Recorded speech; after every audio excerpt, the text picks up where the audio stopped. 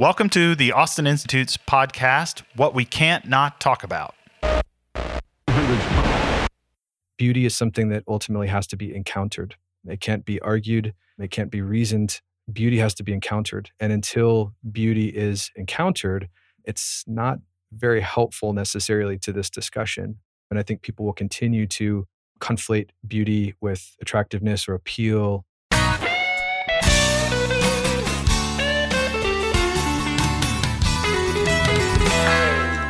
Hello, everyone, and welcome back for another episode of What We Can't Not Talk About, the podcast of the Austin Institute for the Study of Family and Culture.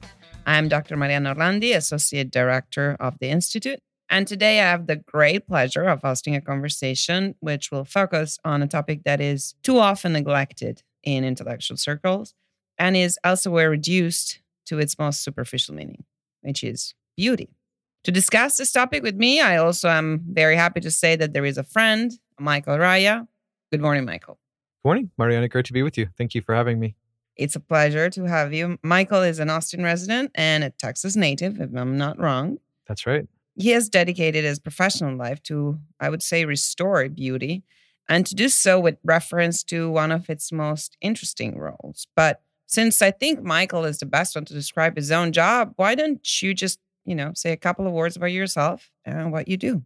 Sure. Thank you. My background is in architectural design, and I spent just about 12 years post-undergrad doing that work as a project manager for a commercial architect that did a lot of work in the nonprofit world, a lot of education and religious clients.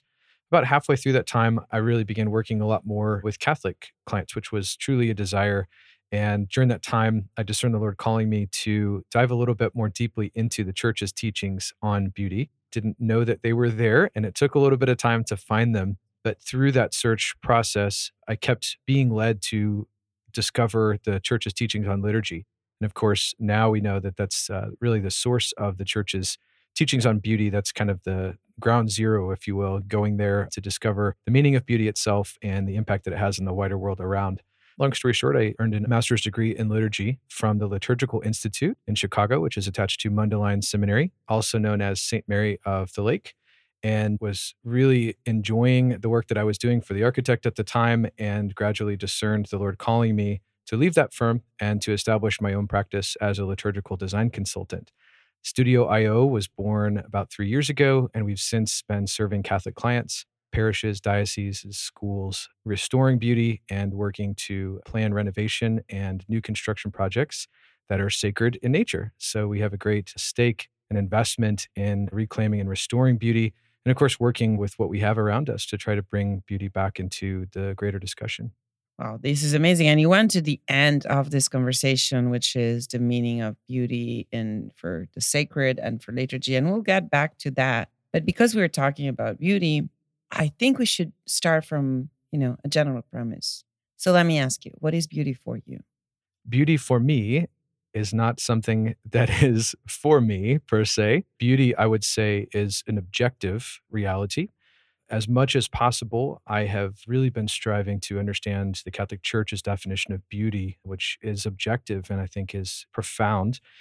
Beauty is an ontological or related to the being of God. And as the Catholic Church teaches, particularly through the teachings of St. Thomas Aquinas, some of the other church fathers and great theologians, particularly it's the attribute of God's love that is expressed through beauty. So it's understanding who God is, the nature of his being, the nature of his plans for all of creation that flow from who he is, and particularly the attribute of his expression of love, of sharing love, of calling us to love. And truly, it's, I think, when we understand that we understand the profound implications for beauty and culture and the implications of a culture divorced or devoid of beauty. Of course, we go back to Aquinas and to the objective nature of beauty. But then let me ask you this. If beauty is the attribute of God that we see in his love and in creation, can we see beauty everywhere? We can see beauty everywhere insofar as God is present everywhere. And to varying degrees, we participate with God's plan. From a theological standpoint, we would understand this as the struggle between nature and grace and our desire to allow God to work with our nature, to build that through grace and virtue, And of course, the desire of sin and the temptation that we have to say no, that we will not serve, we will not work with God's plan. And so, of course, when we understand God's purpose and his designs in terms of original order, there is an opportunity that we have to participate, to work with that, to expand it, to allow its work to be furthered, or we can be an obstacle or an opponent to that work. So let me ask you this. Assuming that, I don't believe in God, but I do recognize beauty, or assuming that, while not believing God, I recognize that something is not beautiful, would you argue that the things that I define beautiful or not beautiful are necessarily linked to that? Or could my taste be somehow corrupted? Or am I seeing beauty where where it's not present? How do we bring together the ideas of beauty of people who do not believe and would not agree with what you're saying, right? So it's the emanation for God. Well, that's true for you. But what is beauty for a non-believer? Sure. Well, I think that there's certainly a place in the discussion for the realm of the subjective. And this is where we see personal taste enter the picture. And there's a way to deal with that within the system. The potential that each of us has to behold beauty or to apprehend it, if you will, can be understood in the system in terms of our training, what we've been raised or trained by our experiences and our education, our formation to behold as beautiful. So there's different qualities of attractiveness that each of us might find that we differ in a little bit. There are objective qualities that we could point to from an anthropological or sociological framework and see that across cultures and civilizations, across many, many different time periods in our history, have been kind of beheld as beautiful and principles that have been woven into the fabric of society. But of course, there's always going to be variations. And from a moral standpoint, tying this to a theological approach, I think, again, this is where the framework rests a little bit more squarely on our beliefs. We can bring in moral practices as well, i.e., the person who is more in tune with a life of virtue and is closer to the heart of God, understands themselves as an expression of God's love, and is called into a participation in God's love and through a relationship of love with other people, will be, in some ways, you could say, more capable of beholding beauty, of appreciating beauty, of participating in beauty. Whereas those who are out of sync with that order will have a greater difficulty, if you will, apprehending beauty or participating. Even those of us who are creating, those who are formed in virtue, according to this definition, are more capable of, and by necessity, virtue would be a requirement of the creative life, that artists, first and foremost, need to be saints, that they need to be living a life of virtue in order to understand what beauty is, according to this definition. And when you say principles that have been kept, throughout the ages and in different civilization, I'm thinking you recently gave a presentation on this topic for some of our students, and it went very well. And I want to go back to that in a bit. So remind me if I don't. Sometimes it happens. But you mentioned during that presentation and in another context that I'd be happy if you can explain more to our audience, the principles of integritas, claritas, and consonantia, right? Yes. So these principles that remain, could you tell us more about this? Absolutely. And I have to admit, I'm still a bit of a novice in this field. Those of us who are tasked with practice and production, if you will, we would consider ourselves practitioners. There are theorists out there, those who are involved in academia, from whom we have learned this material. They're fantastic. I would be happy to provide some recommendations. I truly hope that I will do their teachings and the teachings of the church justice. I apologize to any erudite members or listeners of this podcast who might be able to do a much better job. Oh, we welcome them for our next show, like if they have something better to say. Yeah. Please come. I will sit at your feet and learn. So yes, these three principles of Thomas Aquinas. Ultimately, integritas is a place to begin, integrity, if you will. There's different translations into English of these words, but the idea that an object has to have all of its parts, all of its constituent parts, the things that are necessary for it to be the thing need to be there.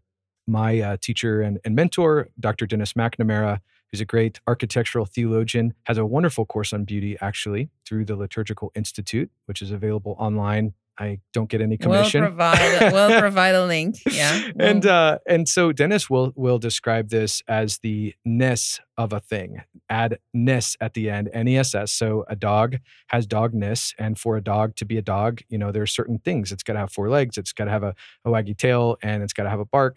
And so all of the things have to be present. And if a child were asked to capture, a dog, to dress up like a dog or to draw a dog, these are the things that would be present that we would consider as defining attributes. the same goes to my practice in terms of what a church building is. This first question of integritas, a church building has to have all the stuff that makes it a church building. It's got to have an altar. It's got to have an ambo. It's got to have a crucifix. So these are the things that make it a church. And if any of those things are missing, then the object itself is not complete. It's not just a new style, right? That's right. That's right. We can't invent a new style that is absent the necessary constituent parts. The second attribute is consonantia, and that all the parts have to have consonance or proportionality to one another. So in a church building, to continue that example, or actually we can go back to the dog. Certain things were out of proportion. The dog would not seem right. If its tail were larger than its body, it would look more like a kangaroo than a dog. Could I say it's harmony as well? Yes, I think that's a great way to describe it. Yeah, in a harmony, there's a certain peacefulness when all of the parts are at rest because they're doing the right thing, they're in the right place, they're all working together. In a church building, and even in the process of designing a new church building or renovation of a church, the analogy that we use is drawn straight from Scripture that applies this principle, and it's the mystical body of Christ. Every one of us has been placed in the body. Some of us might imagine ourselves as fingers or toes or hands or feet. Some of us might be an earlobe or the voice, absolutely, or a toenail, of course. And even something like a toenail, and this is an example that we used not too long ago when I was here, a toenail might seem insignificant or a ligament in the toe, but as we know, great athletes can sometimes be out of commission for weeks or months with that injury to that toe ligament. Oh, we all know how we feel when you have your little finger mid-door in the morning waking up. And no doubt. Hurt, you stub your toe or you twist, you sprain your finger. Absolutely. So these little things can have a profound impact. So all the parts have to be working together. And that's that second principle of consonantia. You also would not necessarily want a church that has, say, only 20 chairs in it, or 20 seats in pews, but 400 seats in the choir. And, maybe an ambo that's elevated and beautiful, no doubt. But then, despite having this beautiful elevated ambo, you have a card table for the altar, right? Mm-hmm. So these parts are not in proportion to one another. There's not a harmony. The tail is wagging the dog, if you will. So, and then the third principle would be claritas, which is clarity or radiance or the splendor of the truth as it's sometimes described. So it's the apparentness of the truth to be conveyed. So this is a little bit less tangible, a little bit harder to grasp. So would it be the opposite of like the contemporary art where the artist would say, of course you don't understand what it is about, I need to tell you about it. So it's claritas basically the opposite. Yeah, in a sense, with abstract art, one of the things that's often said kind of jokingly about abstract art would be, what is it? And of course, the defense a lot of times is the artist wants you to create your own meaning. In a church building, there's certainly elements of that and planes, if you will, or layers of meaning. Those are not even secondary or tertiary to what needs to be there. There's layers of meaning that the church says need to be there. And likewise, in other aspects of art, and whether it's profane or secular in nature, there's certain things that the artist needs to be conveying, that the artist, the craftsperson has to convey, a responsibility to convey certain truths. And there are aspects that might vary from person to person and how that connects with you or various levels of interpretation. But abstraction is always to be an exercise in revealing truth. So the purpose of abstraction is not to obscure the truth. It's to obscure facets that might flatten the truth in order to allow the truth to become more three-dimensional. And so that's really what we're trying to do in all art, particularly sacred art. For instance, this balance between an overly or hyper-realistic figure, of a human figure or angelic or something like that, divine, if it's the persons of the Trinity, versus something that's highly stylized. You can go way to that other end of the spectrum and make something so abstract that I can't tell what it is. Is that a person? I don't know. I don't see arms and legs. We're missing parts, integritas, or it's the head is twice the size of the body because it's so abstracted. It's, consonantia, the proportionality is off. And of course, altogether, we're missing claritas. It's unclear what it is. I don't know what the artist is trying to tell me. So these principles are found sort of par excellence in sacred art and then flow, if you will, to varying degrees to other types of art. But that core question of what is it? Does it have all that it needs to have? Are the pieces and parts in relation to one another? Is it clear? What is it communicating? That is a responsibility, certainly, of all art to speak on an intentional level, even if there's room for tertiary themes to be interpreted in a personal, relative way. So, Michael, what you say, I just keep thinking that there's probably some truth in the comment made by those let's say, conservative critics of art that say that beauty disappeared from this world and from arts when sacred art disappeared. And this goes with the disappearance of God from our lives. And by God, I don't mean necessarily the Christian God, but the idea that we're a creature and we're a loved creature, we desired creature that are in this world for a purpose. So we all have the feeling that it's a generalized feeling of living in ugliness. And we hear it, we see it in the way buildings are. It's your job, right? And we see it in architecture, but we see it in the conversations, we see in the way people dress, we see in the way people talk to each other, this lack of beauty as a lack of God. So one thing that I feel like asking you is what you are doing, which is with reference to liturgy, is it possible to do it also with reference to our daily lives? Like, can we bring beauty to our regular lives? Yes, absolutely. So that's a yeah, which I mean, and of course, we agree with you because that's why we had an event on beauty. But I would like to hear from you how you think we can bring beauty to our lives. And then I have another question that just came to mind, but let's stick to this one. Great. Yeah, it's a fantastic question. Again, to repeat my answer, yes, absolutely. I think there's a way to reintegrate these things. I think it's a problem of integration. I think that we are disintegrated in this area. Society is disintegrated. The church is disintegrated. It is not integrated. There is a breakdown of how we experience some of these core truths in the church. I would even point to something that we experience a lot of times. It's easy to paint with broad strokes, but admitting here and trying to tread lightly and be cautious in the language, there is sometimes a tendency for there to be a suspicion or a distrust, if you will, of dealing with beauty in circles that are primarily focused on evangelization. Of course, there's a wonderful new movement in the church to integrate these two. But as I've seen, there is a history in the church in past years and decades of a disintegrated approach that in some way beauty poses a threat or sometimes is maybe just not fitting with evangelization. At best, maybe a distraction. At worst, an opponent or an enemy or a foe of authentic renewal and authentic evangelization in the church. And that's a tragedy. It's like, just knowing what we're up against in the church and what we're trying to do to renew the culture and to allow the culture to be capable of conveying the gospel message, the inculturation of the gospel. It's like going up against a prize fighter with both hands tied behind our back to try to do evangelization without beauty. It's just, not only is it counterproductive, but it's entirely foolish.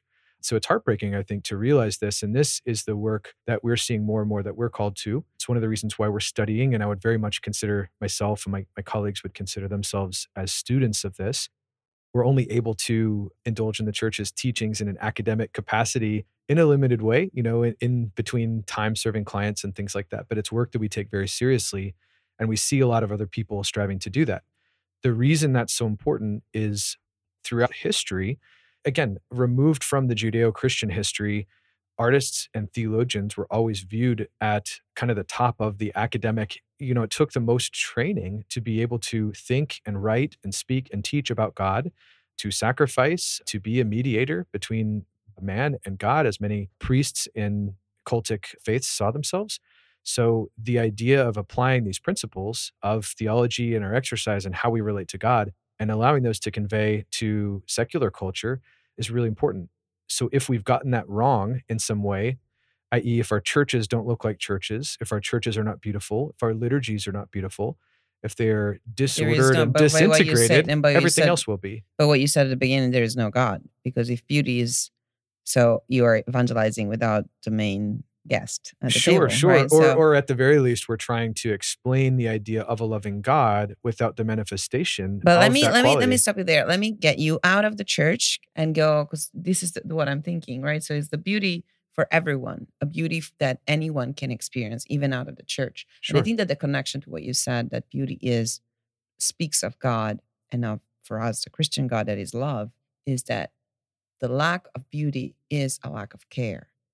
And the word care is an expression of love, right? So I'm thinking of, the flowers that a mom puts on a table. And they would not look beautiful unless there is some care in the way. And so this care is a form of love, a love for the thing in itself, for that table, for the people that will be invited. And so the question I have for you is, Do you think that the work you do with the architecture in the church can also then be brought home by people that will replicate these acts of beauty out of the church? Or do we need to, to have independent ways of restore, like you restored as an architect, but we should restore it in our different capacities, whatever we do. Definitely. And that's really the principle of reintegration. And that's why we have to start with the highest ideas about beauty, which there's no way of getting around it. They're always going to come back to church, worship, what we believe about God. It is very difficult to make this kind of audacious claim about an objective definition for beauty apart from God, because if we're using that definition of beauty as a defining attribute or manifestation of God and God's love, it's very difficult to then establish anything that's not relative. And I think that's part of the problem. As our ideas about God have broken down, as more and more people are questioning or outright rejecting a belief in God, or even just in embracing a sort of pantheon of different ideas of God, it becomes very slippery and tough to kind of pin down and grasp firmly who or what is God and what can I believe about him. So this is why, in my opinion, beauty has taken on so many other meanings and why it's reduced to what I like, what's my personal taste, what I find attractive or appealing. And so it In many disappeared. ways, ugliness, quite literally the opposite. So to that was a question I had in mind. We both recognize that there are very beautiful picture of a crippled. There are very Without a doubt. beautiful picture of a dog without one leg. So where does those principles that you were describing before, right? That the body needs to have all these parts. What is that beauty that I recognize in what is ruined or broken? Yes. Well, this is dicey. It's certainly tough to approach this in a way that everybody feels entirely comfortable with. Again, my confidence in this area is falling back on the church's teaching. So Mm. I can certainly present an argument that I think is appealing for society as a whole, but the only reason I have any confidence in it is because ultimately I haven't created this framework, right? So if somebody disagrees with this, they're welcome to, but this is also what the church teaches. And it's the reason that I have discerned, I guess, serving within the church.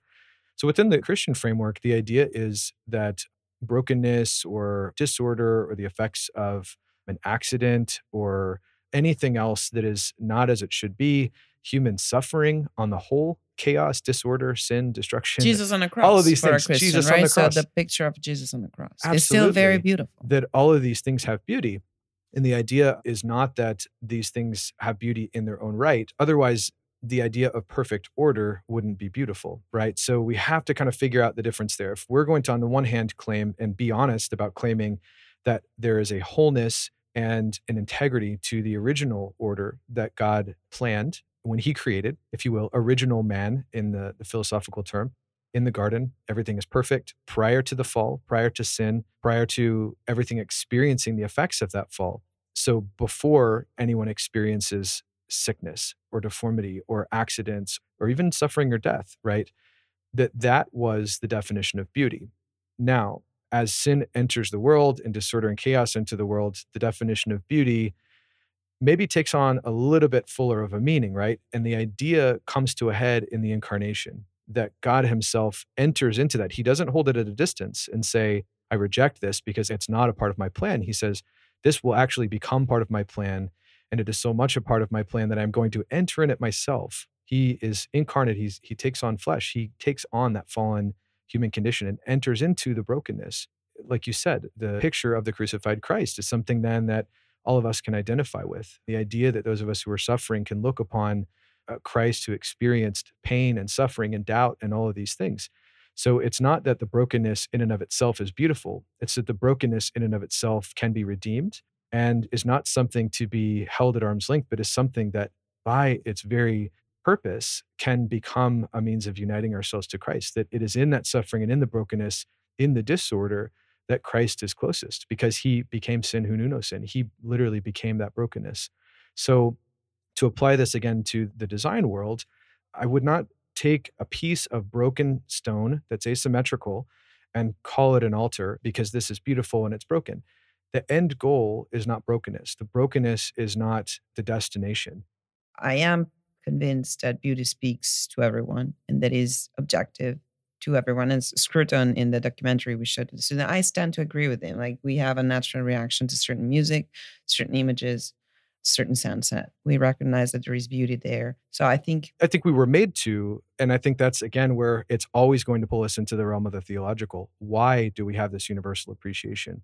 Because we were made to. Why were we made to? Because we were made for a relationship, and that relationship is meant to be evident and made apparent because of this appreciation.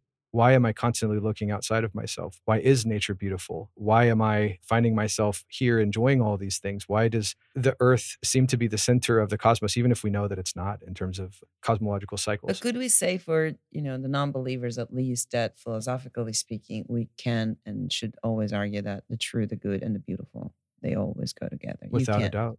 So how do you convince the skeptical? What is usually your take, when they say, no, come on, it's just a matter of, we went into that field, but I'd say he doesn't believe. So what is your answer to the non-believer that tells you, no, that's my way? No. I'm definitely open to my answer changing over time. The best answer I have for that right now is that beauty is something that ultimately has to be encountered. It can't be argued. It can't be reasoned. Beauty has to be encountered. And until beauty is encountered, it's not very helpful necessarily to this discussion. And I think people will continue to conflate beauty with attractiveness or appeal. That reminds me of like falling in love. Sure. Right? So you can't describe, they can say, oh, no, I don't. I have my own idea of what a relationship should look like. And then they fall in love and then they finally realize, oh, that's what and everything is meant. Different, right? Or you have the first kid and then all of a sudden, I thought I knew before and now everything is different. We hear these things all the time. We see them on TV and the movies. That's very true. We should close, although I could continue to speak about beauty with you forever, as it happened when we had this event with the students. Part of the programming we do. So you were invited with Heart Historian to tell them something about beauty. What I wanted, to ask is, you told me that then the students met you at other times and wanted to continue the conversation, which tells me that there is a desire to talk about these topics. So in your opinion, on a scale from 1 to 10, how important is it to talk to students today, to university students, about this particular topic or about topics like virtues, which is what we tend to do with them? And would you send your, future children, or you're about to get married, like, would you send them to a place like the Austin Institute to attend our programming on these things? Do you think it's useful? Absolutely. I'm very biased and I think you already know my answer, but I would say 10 out of 10. I think without those conversations about beauty, truth, and goodness, without conversations about virtue, there's not really, not to say there's not a point about doing the rest, but it's severely handicapped, I believe. And I think that I say every day I talk with my colleagues when we're recapping our work, reminding ourselves of our mission. If we are not striving for holiness, for lives of virtue, if we're not being transformed on a daily basis to be better, what we do is really meaningless in a sense and is really going to be handicapped. Would you agree that since the tragedy, I would say, for the young generation is porn, probably the best antidote is tell them what is really beautiful, and the fact that the beauty of a woman or of a man doesn't come from there being an object of pleasure, but that there is what you said, the face of the creation of this person, like it's meant to speak to me of a greater love, which is their identity. To me, it's speaking of beauty is probably the best way out of this terrible situation in which we are. Absolutely. I think it is. I think there's obviously a whole movement that believes that beauty will save the world. And there's different ways to couch that. But again... And Pope Ratzinger, as you mentioned, was the Via Pulchritudinis. Absolutely. Pope Benedict XVI has a beautiful theology of the Via Pulchritudinis, the way of beauty. So we should link also that book to our episode. We'll have that. As well as another graduate program that I'm currently enrolled in through Pontifex University, in a program that's really built around the way of beauty. They have a Master of Sacred Arts program that I would highly recommend. The courses are also available for audit. Awesome. So that's another link. And then, of course, my preferred link on beauty, which is the documentary by Sir Roger Scruton. I recommend it to anyone who hasn't watched it. If you have watched it a couple of years ago, watch it again and again and again. We need beauty. Beauty will save the world. Absolutely. We're not the first ones to say it, but it's probably important to repeat it now. I want to thank you again, Michael. Thank you again for your work. You have an important mission, a difficult mission. You're speaking also about difficult topics. You really say what you think. So we want to thank you for that. Thank you for what you did with the students, telling them about liturgy and the importance of beauty in liturgy. And I hope to have you here again. Thank you very much. It's been a privilege.